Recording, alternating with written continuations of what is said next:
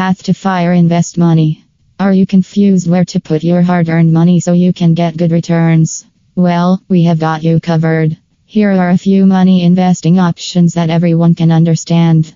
You don't have to be a rocket scientist to understand these. So, let me outline some of the best investment options for you. Financial freedom is key to your empowerment, and I am an agent of FIRE Financial Independence. Retire early. Bank-related investment schemes, BPF or NPS. Both of these options offer good tax exemption opportunities.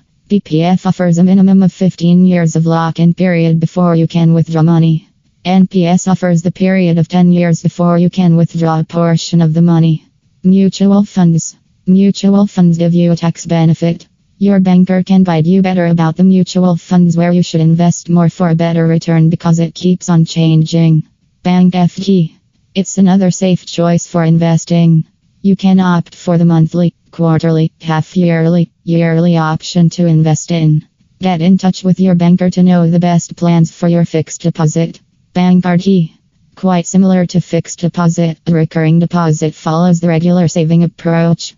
Unlike FDS, withdrawals are allowed in RD with some penalty, and the interest rate is also less. Gold.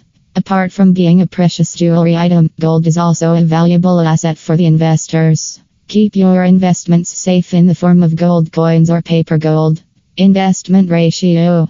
A penny saved is a penny earned. If not working on a fixed salary, then you must keep track of the percentage of your spending, saving, and investing because of the varied income every month. Here's the general ratio of your income according to which you should invest. Follow the famous 50/30/20 thumb rule. 50% to cover your necessities, 30% goes to your wants, luxuries, 20% goes to savings or investments. If you have a holiday plan coming or planning to buy something that requires a lot of cash, such as a car or a house, you bring down the luxuries to 20% and increase the saving percentage to 30%. And if your necessities are covering less than 50%, then put the save percentage in the savings portion.